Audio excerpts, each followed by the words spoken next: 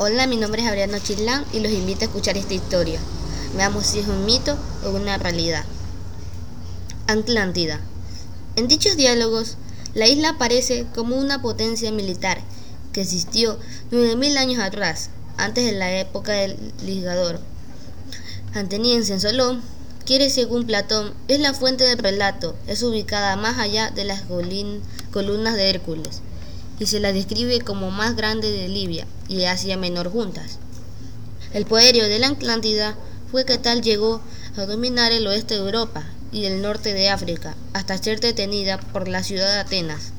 En ese mismo momento, una catástrofe que no se describe hizo desaparecer a la vez a la isla y los ejércitos rivales. En un solo día y una noche terrible, el mar donde estuviera la Atlántida se tornó innavegable a causa de los vacíos, en tanto que Atenas y los pueblos de Grecia olvidaron el suceso, pues solo unos pocos sobrevivieron. En Egipto, en cambio, se preservó que el recuerdo de miles de años más tarde llegó el conocimiento de Solón, y a partir de sus relatos en manuscrito a Critias, el narrador.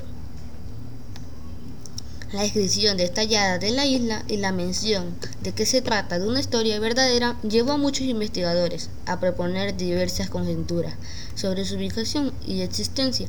De mismo modo, el hecho de que la fuente sea una tradición no comprobada y la considerase a la historia como una invención literaria destinada a expresar ciertas ideas políticas de Platón.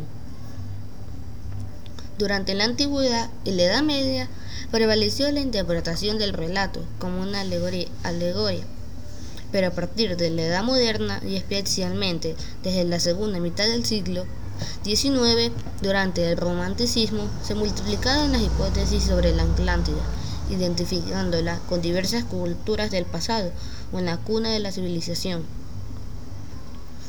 La investigación moderna, no obstante, no ha comprobado que no existen las supuestas fuentes ficticias del relato y que la narración presenta anacronismos y datos imposibles, lo cual lleva a descartarla como histórica.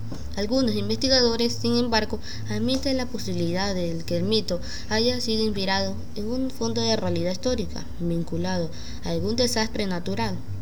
¿Qué opinan ustedes? Gracias.